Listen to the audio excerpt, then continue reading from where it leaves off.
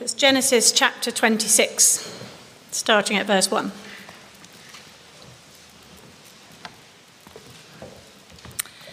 Now, there was a famine in the land, besides the former famine that was in the days of Abraham. And Isaac went to Gerar, to Abimelech, king of the Philistines. And the Lord appeared to him and said, "Do not go down to Egypt. Dwell in the land of which I shall tell you. Sojourn in this land, and I will be with you and will bless you. For to you and to your offspring I will give all these lands, and I will establish the oath that I swore to Abraham your father. I will multiply your offspring as the stars of heaven, and will give to your offspring all these lands. And in your offspring all the nations of the earth shall be blessed, because Abraham obeyed my voice and kept my charge, my commandments, my statutes, and my laws." So Isaac settled in Gerar. When the men of the place asked him about his wife, he said, "She is my sister," for he feared to say "my wife," thinking lest the men of the place should kill me because of Rebekah, because she was attractive in appearance. When he had been there a long time, Abimelech, king of the Philistines, looked out of the window and saw Isaac laughing with Rebekah his wife. So Abimelech called Isaac and said, "Behold, she is your wife. How then could you say she is my sister?" Isaac said to him, "Because I thought lest I die because of her." Abimelech said, "What is this you have done to us? One of the people might easily have lain with your wife, and you would have brought guilt upon us."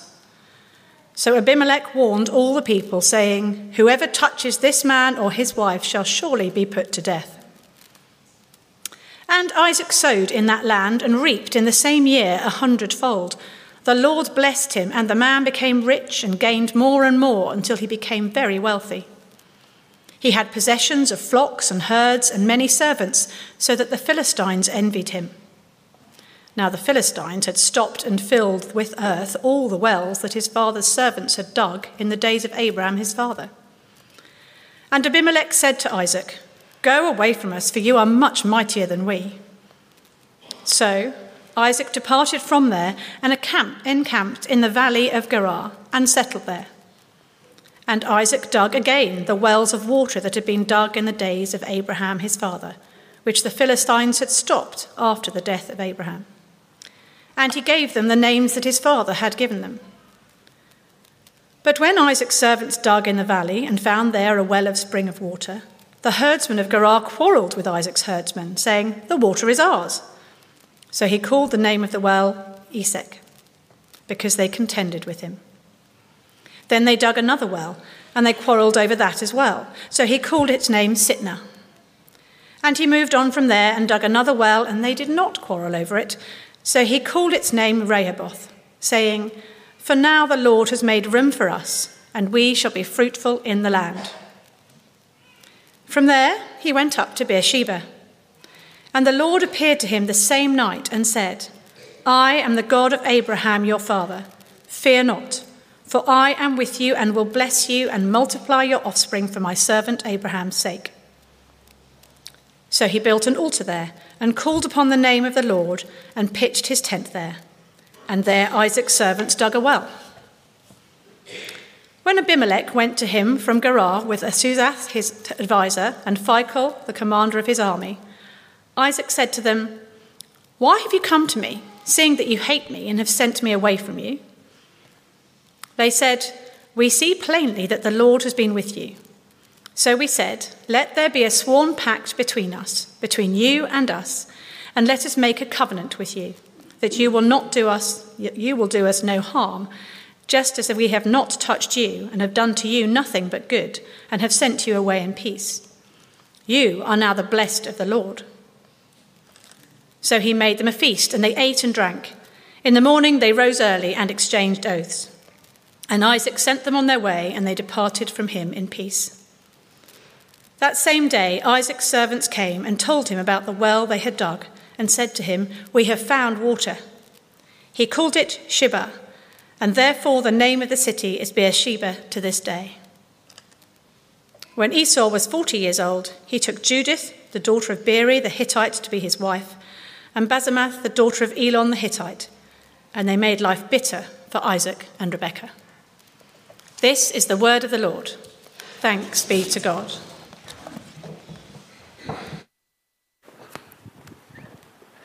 Jess, thank you very much for reading for us. It would be a great help to me and to you also to keep Genesis 26 open in front of you. There is an outline you may have picked up on your way in.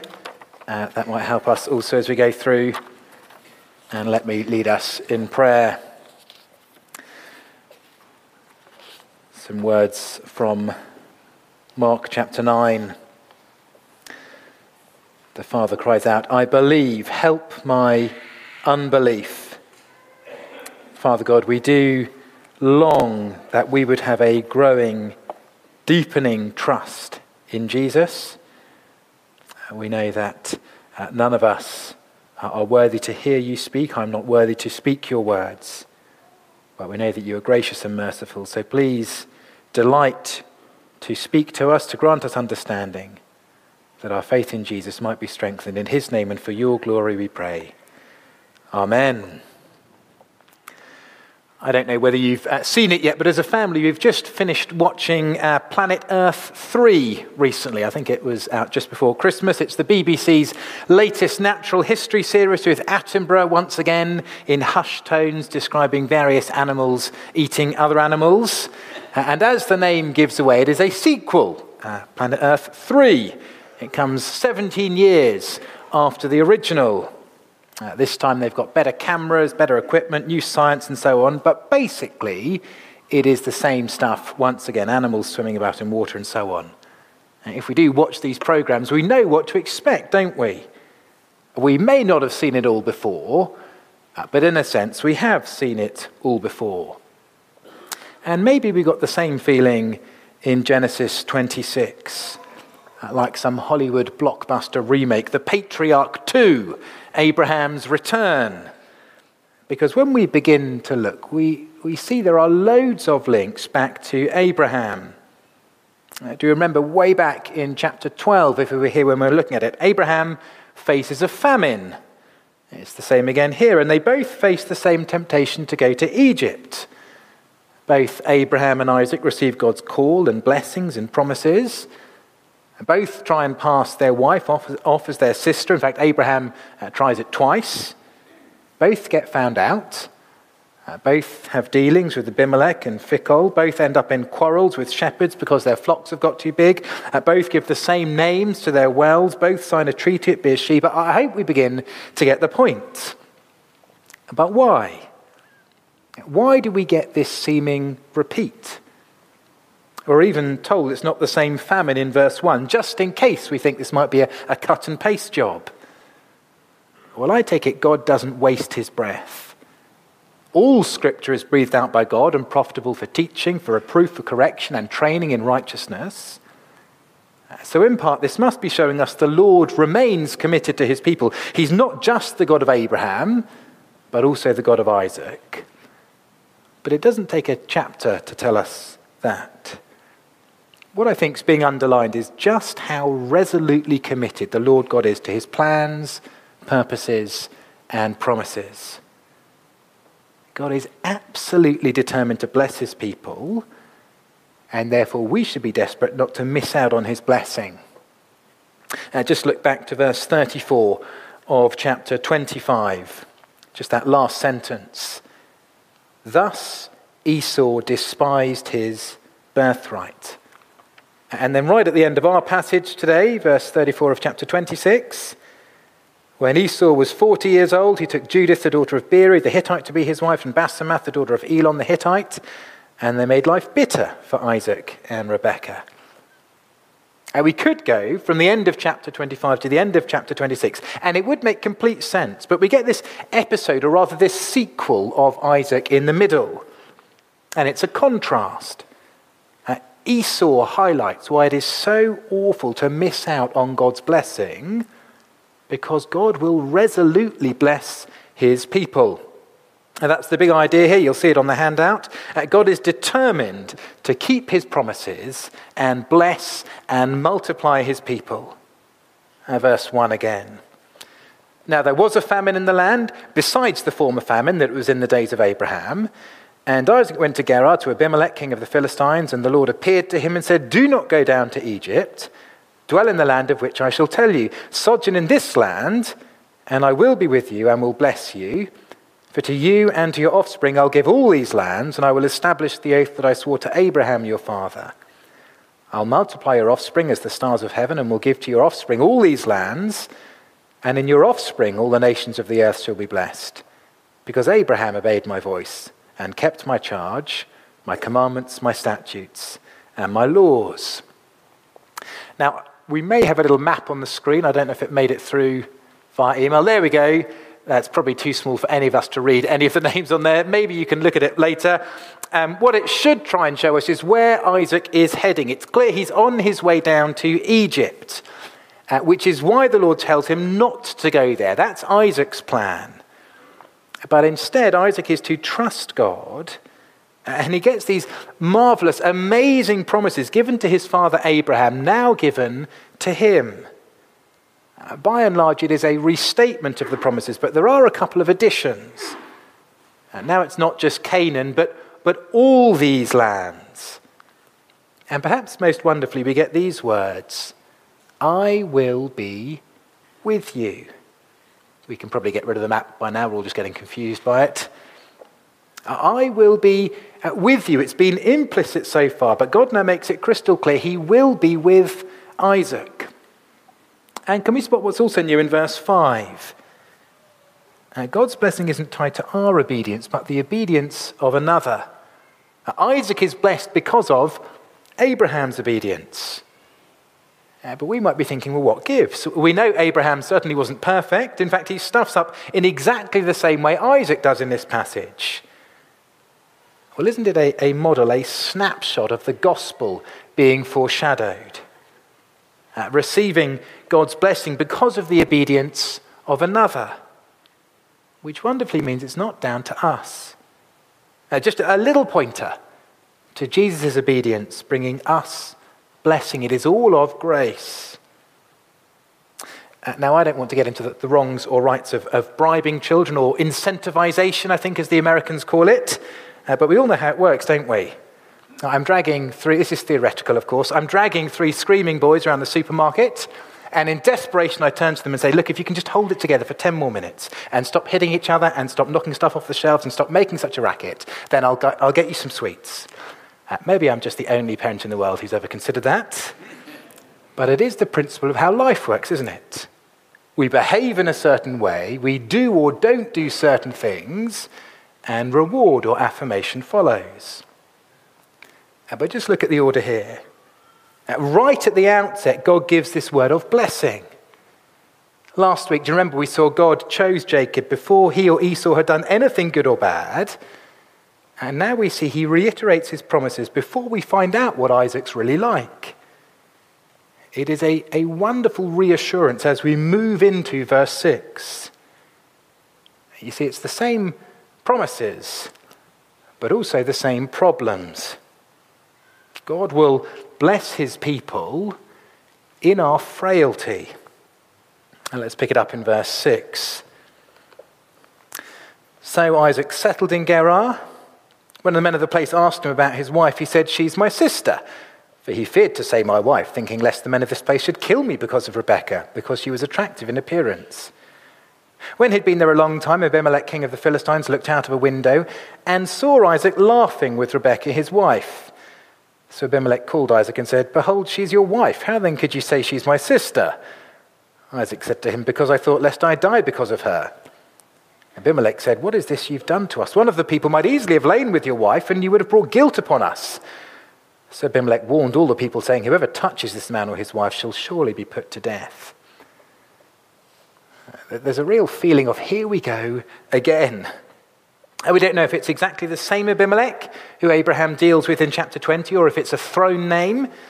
I don't see much reason not to think it's the same person, but either way, Isaac bottles it in exactly the same way as his dad, passing his wife off as his sister, putting his life above his wife, which incidentally is the exact opposite of what Ephesians 5 teaches.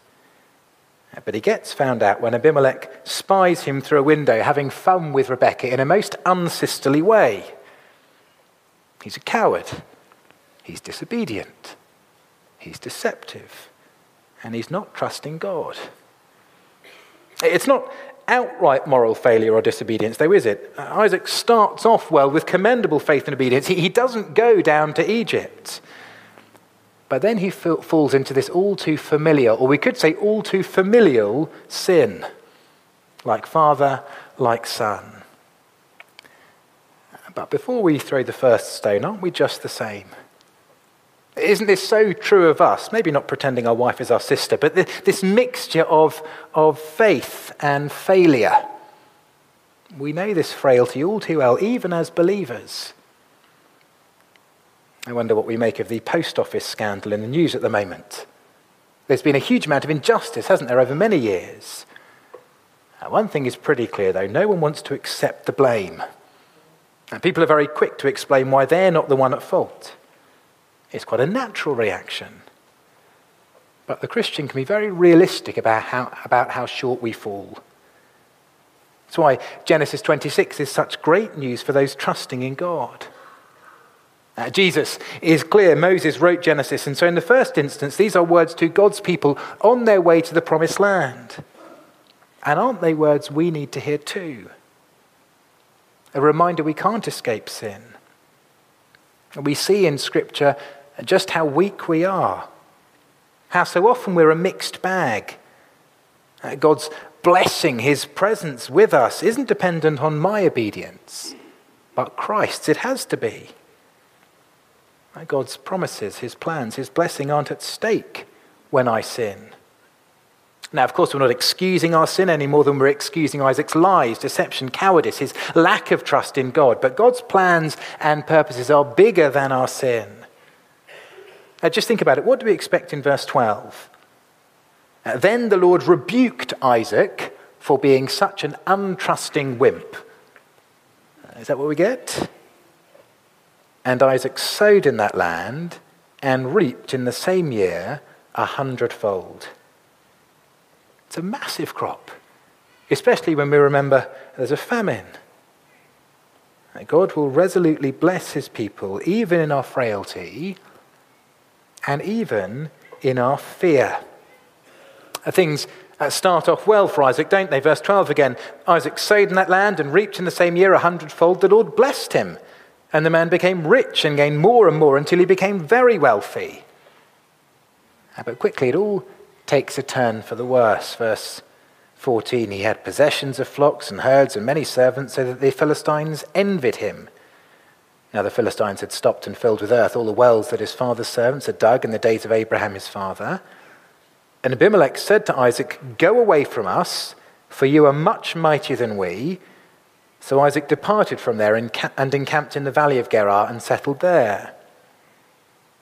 Things begin to go not so well, pun intended. Isaac's forced out of Gerar into the surrounding area, and then he ends up having this succession of spats with local shepherds. Verse 18, Isaac dug again the wells of water that had been dug in the days of Abraham his father, which the Philistines had stopped after the death of Abraham, and he gave them the names that his father had given them. But when Isaac's servants dug in the valley and found there a well of spring water, the herdsmen of Gerar quarreled with Isaac's herdsmen, saying, "The water is ours." So he called the name of the well Esek, because they contended with him. Then they dug another well, and they quarreled over that also, so he called its name Sitnah. Isaac's already been afraid back in verse 7. Now he's facing arguments and opposition. We can see it in the naming of the wells, can't we? Esek means dispute or contention or quarrelling. Sitnah means opposition, hostility, accusation. It's a little foretaste of the Exodus, isn't it? God's people being thrown out of the land. And it's a snapshot of the life of any faithful believer. Doesn't Jesus say as much? You will be hated by all for my name's sake.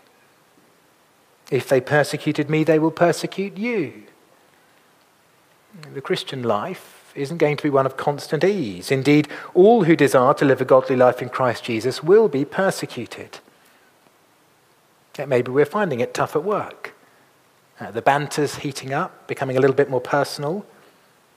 We're aware we're getting sidelined for various projects because Jesus comes above our career and our boss knows it. Or we're just fitting in less and less with a particular group of friends.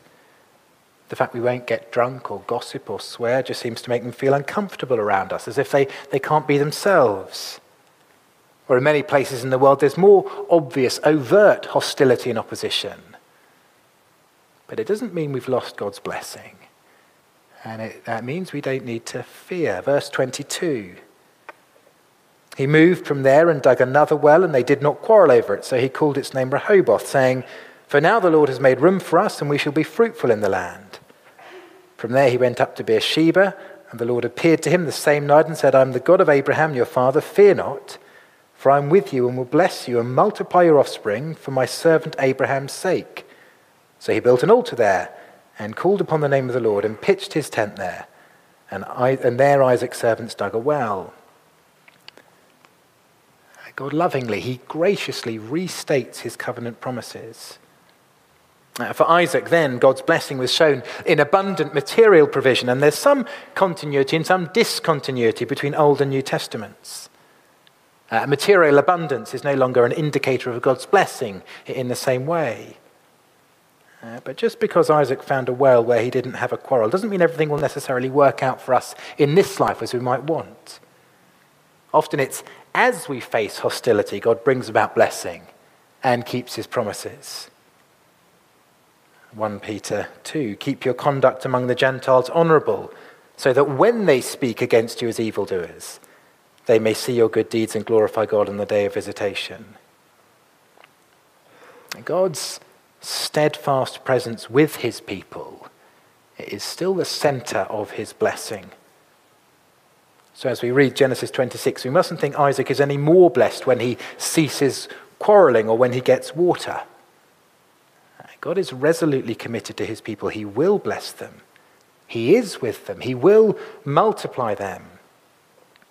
Whether it's our own sin, our frailty, whether it's conflict, opposition, and fear, none of it puts God's purposes in jeopardy. And we can be confident of this truth even to the end of our days. You'll see again on the outline, God will resolutely bless his people in our frailty, even in our fear, and even in our finish. What I mean is when all is said and done, right there, all the way till the end, God will be with us. In a sense, chapter 26 is giving us a portrait of the whole of Isaac's life. It's the only chapter we get focusing exclusively on Isaac. And perhaps we can sense the resolution, the almost happy ending in the final section. Verse 26, when Abimelech went to him from Gerar with Ahuzzath, his advisor, and Phicol, the commander of his army, Isaac said to them, "Why have you come to me, seeing that you hate me and have sent me away from you?" They said, "We see plainly that the Lord has been with you, so we said, let there be a sworn pact between us, between you and us, and let us make a covenant with you, that you will do us no harm, just as we've not touched you and have done to you nothing but good and have sent you away in peace. You are now the blessed of the Lord." So he made them a feast, and they ate and drank. In the morning they rose early and exchanged oaths, and Isaac sent them on their way, and they departed from him in peace. That same day Isaac's servants came and told him about the well that they had dug, and said to him, "We found water." He called it Sheba. Therefore the name of the city is Beersheba to this day. Seems like it's a fitting finale, doesn't it? All's well that ends well. You see, back in verse 3, the Lord God promises, "I will be with you and will bless you." And then verse 24, "I am with you." And now we read in verse 28, "The Lord has been with you." And you see how God's presence with Isaac is underlined as a future, as a present, and as a past reality. The whole of his life, God has been with him. And doesn't Isaac's life show us God is with us in the good times and the bad? As we've gone from famine to feast, from problems to peace. As we've seen obedience, followed by failure, followed by Isaac building an altar and calling on the name of the Lord. Throughout all of it, we've had that constant reminder, the supreme blessing in Isaac's life isn't his material possessions, isn't peace and a lack of quarrelling. It is the Lord himself, his presence with him. Whatever stage of life we find ourselves at, if we're a Christian, we can be confident God is with us. And whether we've been a Christian for one day, 1 year, one lifetime, he is with us. And whether we're young or old, if we're in Christ, then God is with us. But why do we need to know all of this? Well, remember, in the first instance, this was written to God's people on their way to the promised land. Will they keep going? And then remember verses 34 and 35. Initially, they seem out of place, don't they? Esau was 40 years old. He took Judith, the daughter of Beeri, the Hittite, to be his wife, and Basemath, the daughter of Elon, the Hittite. And they made life bitter for Isaac and Rebekah. But as we said at the beginning, these Esau references sandwich this episode. It's Esau once again living only for the here and now. The last person to marry 2 wives was Lamech, back in chapter 4. And it was a picture of outright rejection of God and his word. So we're confronted with a question. Now, God will keep his promise to multiply his people and bring blessing to the nations. Will we trust in him? Keep trusting him? Or will we reject his promises and spurn his blessing? Each generation makes the same mistakes. We can't escape sin. And so each generation needs to keep learning to put their trust in God. Moses asks, as he writes, will the Exodus generation put their trust in God? God asks us the same question today. Will we put our trust in him and keep trusting him through thick and thin, through good and bad? In spite of our frailty, even in the midst of conflict, God will keep his promises. It is a wonderful reassurance, but also a warning. Having the winning lottery ticket is no good if it remains stuffed down the back of your sofa. We mustn't miss out on this blessing. If you're not yet a Christian, please don't miss out on this. As we make the decision to repent, to turn back and turn to Christ, we're making the decision to be part of God's eternal purposes in calling together a people who belong to him for all time. That we're making the decision we can never regret, because no matter what happens, God is with us. There is no bigger danger, no bigger mistake than missing out on being part of God's eternal plans, of rejecting his blessing, his presence with us.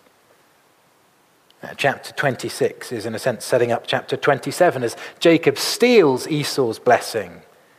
Of course, it's not right he does it, but here we see why it is worth it, why it's so valuable, like some massive shimmering diamond. It's not okay to pinch it, but you can see why you'd want to.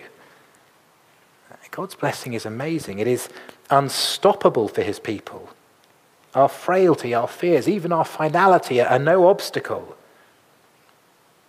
But even for those of us who are believers, how often we live as if God's blessing were a trivial thing. As if having God with us were just a trinket. Now, doesn't Isaac give us a great reminder of just how wonderful it is to be part of God's people, to be reminded of God's resolute, determined commitment to his plan of salvation? No one and nothing can thwart it or undo it. And we can see even more clearly how in the gospel it is true. We see in Jesus the full splendor of God with us. I just think how Matthew's gospel begins and ends with God with us. Matthew 1 verse 23, behold, the virgin shall conceive and bear a son, and they shall call his name Emmanuel, which means God with us. And then as we say week by week, the very last verse, chapter 28 verse 20, behold, I am with you always to the very end of the age. What is God doing in his world? He is multiplying a people for himself, blessing them, and through them bringing blessing to the nations as more and more people turn to Christ. And because of the cross, we can know that God is with us. We can be even more confident than Isaac. God can forgive sinners like Isaac, like you, and like me, and so he can be with us he can bless us. And we can be confident he will always be with us through his Spirit, whatever circumstances we find ourselves in. And Jesus is with us precisely as God fulfills his purposes to multiply a people for himself and to bring blessing to the nations. As we seek to make disciples of Jesus Christ, he is with us. As people receive blessing, the forgiveness of sin, eternal life with God, Jesus is with us. Even when we fail to live for him and speak of him as we should, Jesus is with us always. When we're opposed and face hostility, Jesus is with us. And when we draw our final breath and enter into glory, Jesus will be with us. Let's pray together.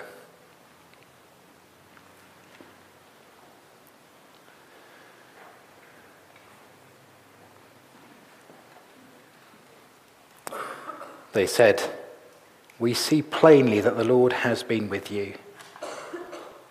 Loving Heavenly Father, thank you so much for your undeserved kindness and goodness to your people. Thank you for your commitment to your purposes and plans and promises. Thank you for how you blessed Isaac, even though he didn't deserve it, that you were with him his whole life. And thank you that because of Jesus and in and through him, you are with us. Please help us to be growing in gratitude. Please help us to be growing in faith. And please, as we remember that Jesus is with us, would you help us to make this good news known to others, that they might know you in Jesus for themselves. In his name we pray. Amen.